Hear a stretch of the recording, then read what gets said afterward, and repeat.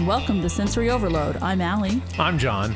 And we are here to talk to you about the IEP from hell. How are y'all today? Yeah. Hey, you remember how we did a previous episode about IEPs? How to be collaborative. How to be, a sucker. how to work with people and try and find the best way. Having a tone that isn't yelling. Yeah. Yeah, we were wrong about that. We're sorry. Turns out when you bring a lawyer to the meeting, they yell. They come at you different. We still behaved ourselves, just for the record. Yeah, the yelling was not us, mostly. Before we begin, just want to tell you all, if you have any IEP horror stories or anything else you want to throw to us, you can send it to sensoryoverloadpodcast@gmail.com or go to sensoryoverloadpodcast.com and click on all our social media links. As our friend John Longino says, all the things that make life terrible. Instagram, Twitter, Facebook, it's all there. Or a form of connection. Depends on how you're feeling that day. Oh, man. Yeah. IEP's the sequel.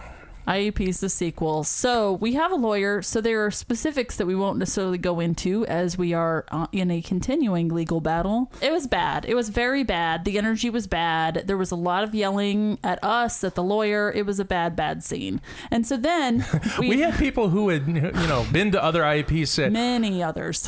I haven't seen that before. Like at all? Nothing at that level? Yeah. Especially where they were like, especially when the parents weren't yelling. I was like, what?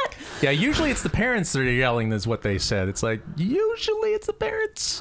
So it's weird when they're not and everybody else is. Yeah, it was a mess. It was a mess. But it's one of those things where we went, oh, okay. So at the district level, at least, it's a business. Yeah. So it felt honestly like we were in a crappy Wall Street business meeting instead of talking about a child and her education. Yes. We went into this with the best of intentions, but with a lawyer, still thinking that we were going to be talking with the people that we had spoken to in the past. That actually didn't turn out to be true. We looked up at one point and realized, there's only a couple of friendly faces here. There are several different teachers that she has this year, different general ed, different special ed, a different principal because the regular principal is on leave. There were just a lot of people that we've been working with over the last 5 years that were not present. And I think that if they were still there, things might have gone a little differently because we've been sort of accruing goodwill. I would like to think that we have been, over the last 5 years or 6 years doing this, we've been accruing the goodwill. We've been saying, okay, we'll try it your way. Mm-hmm. We have thoughts on the matter, and they would take our thoughts into consideration and adapt them to what they were capable of doing. And we're seeing the stuff that were cracks before, COVID has just ripped wide open. Yeah, it was a big mess. But I think what it comes down to is like, yes, be collaborative. But if they are not giving you things that will help your child learn, just keep pushing. Yeah. You have every right to. You should push and push early. I think it really made me realize, okay, you have to constantly evolve your expectation of how effectual you are. Because it sounds real smart, doesn't it? It sounds true because there's a lot of big words there. But it's true in that it's like we needed help. We need a lot of help. We have tried so hard to carry so much of the weight in terms of being there for Monkey and helping her get in a proper schooling situation. I do believe that most people who go into this line of work care so much about our kids, really want to be there for them, and it's a really hard job.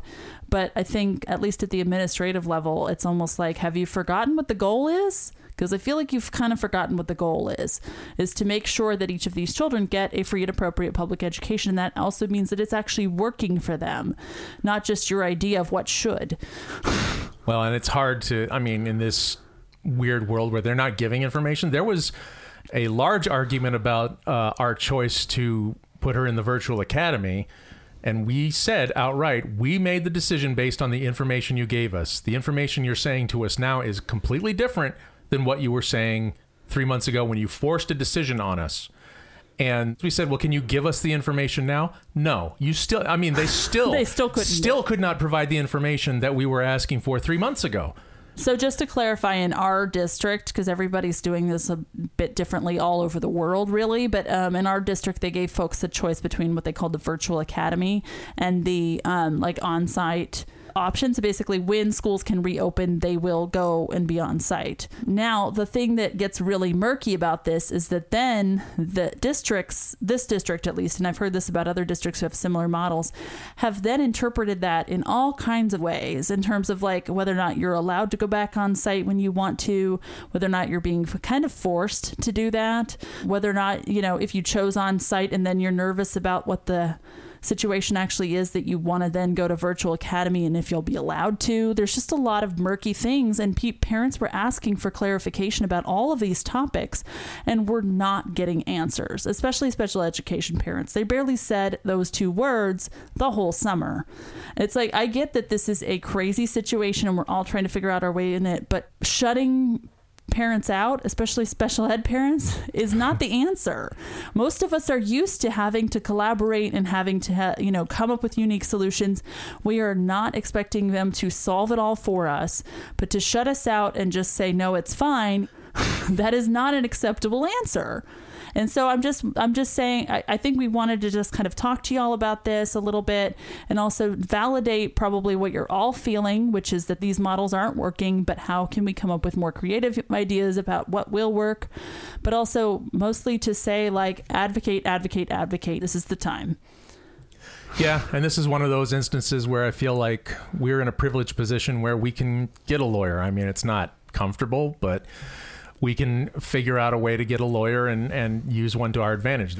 And there are a lot of people who can't because of their economic situation, because of their situation at home. There's a million different reasons they can't. So the squeaky wheel gets the grease, aka the people who can afford to, the people who have support systems in place already, they can fight, and the rest can just take the scraps. To be fair, they're ignoring everybody. Yeah, there's things. Equality in that brick wall situation. But I think what it comes down to is that there is this like attitude towards special ed students, even by sometimes special ed professionals, which is the idea that it's like, oh, well, the model we're using, she's not learning under, so that must mean she can't learn.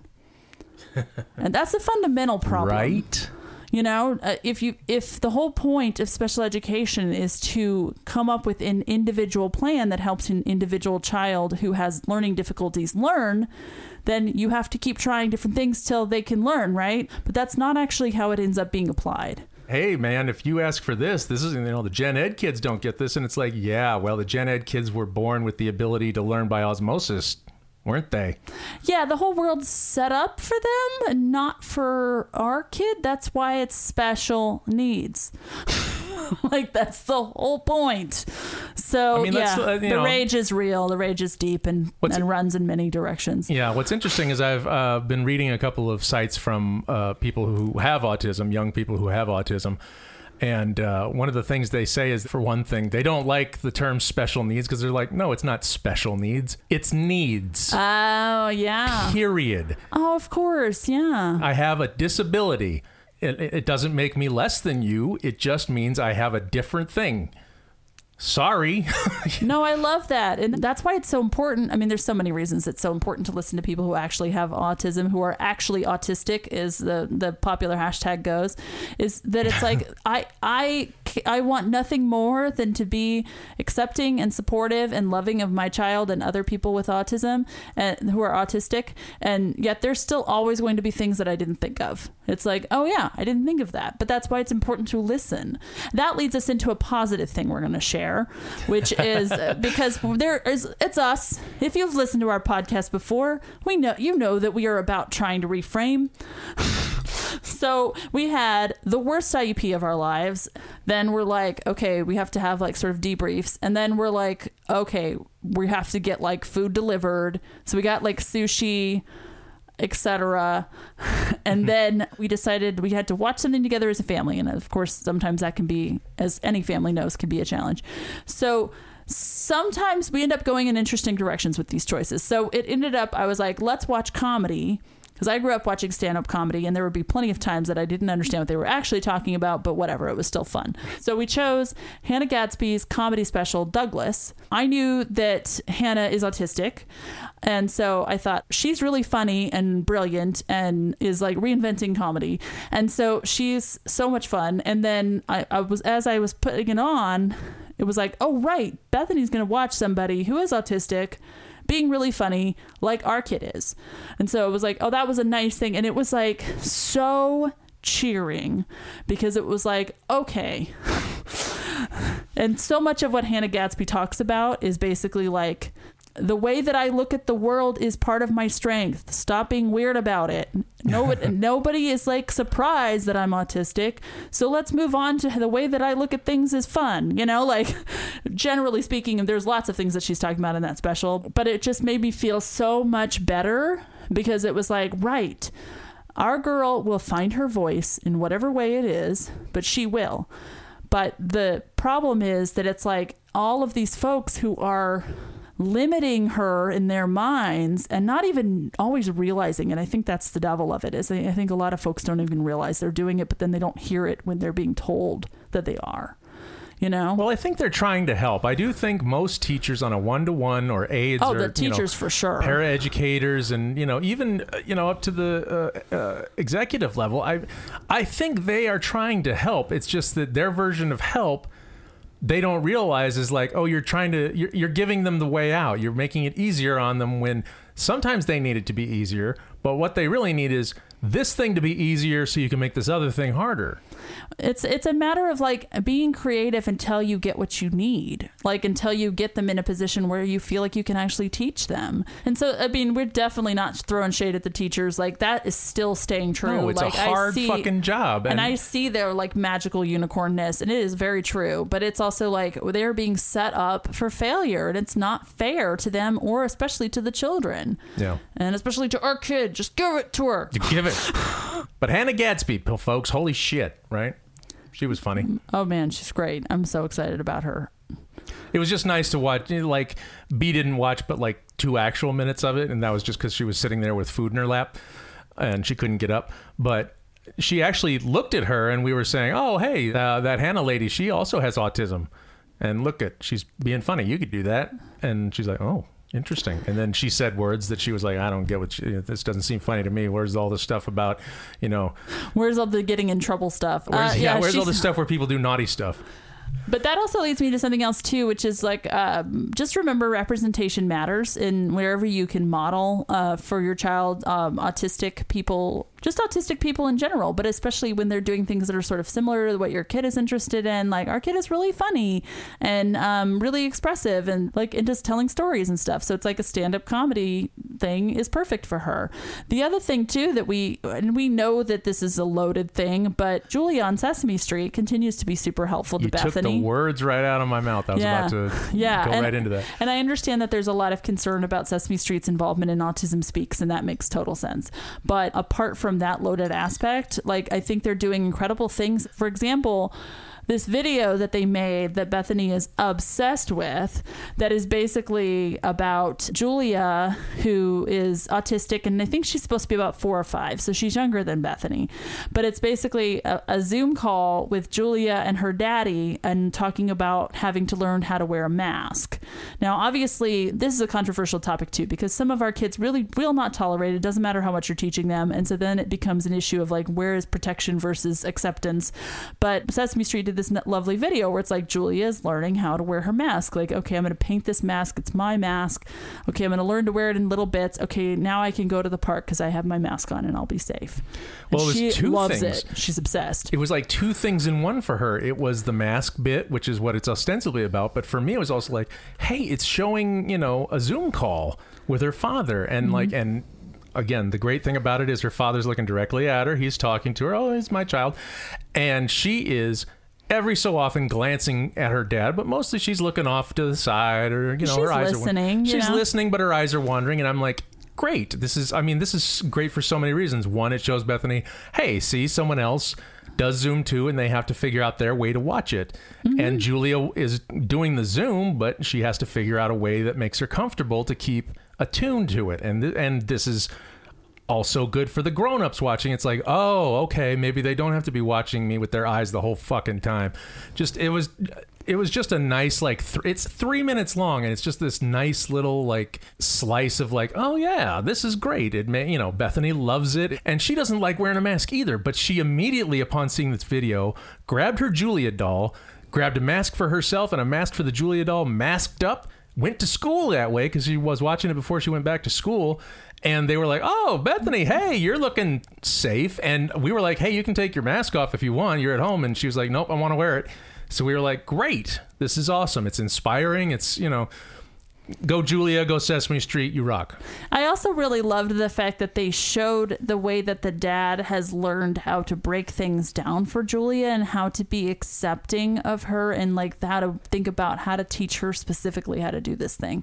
So I really thought that was so lovely. And how to listen too, because... And how to listen to her and how to like think about what she's feeling instead of just do it.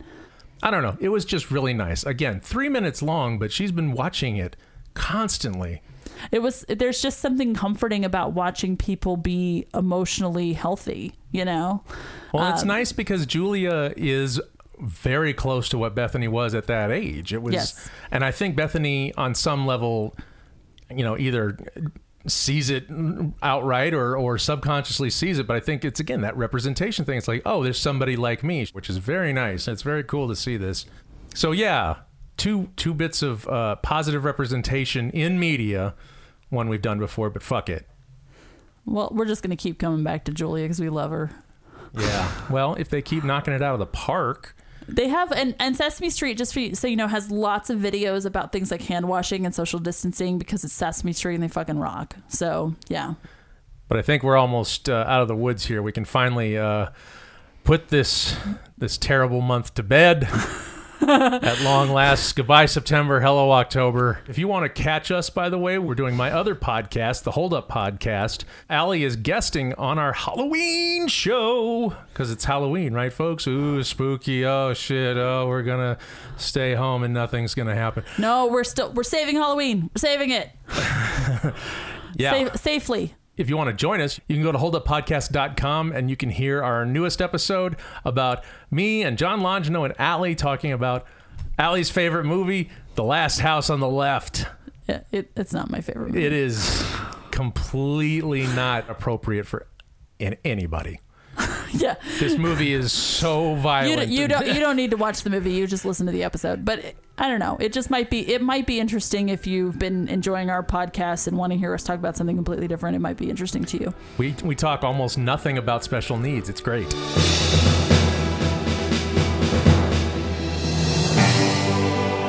Thank you so much for listening. And if you'd like to, please write us at sensoryoverloadpodcast@gmail.com.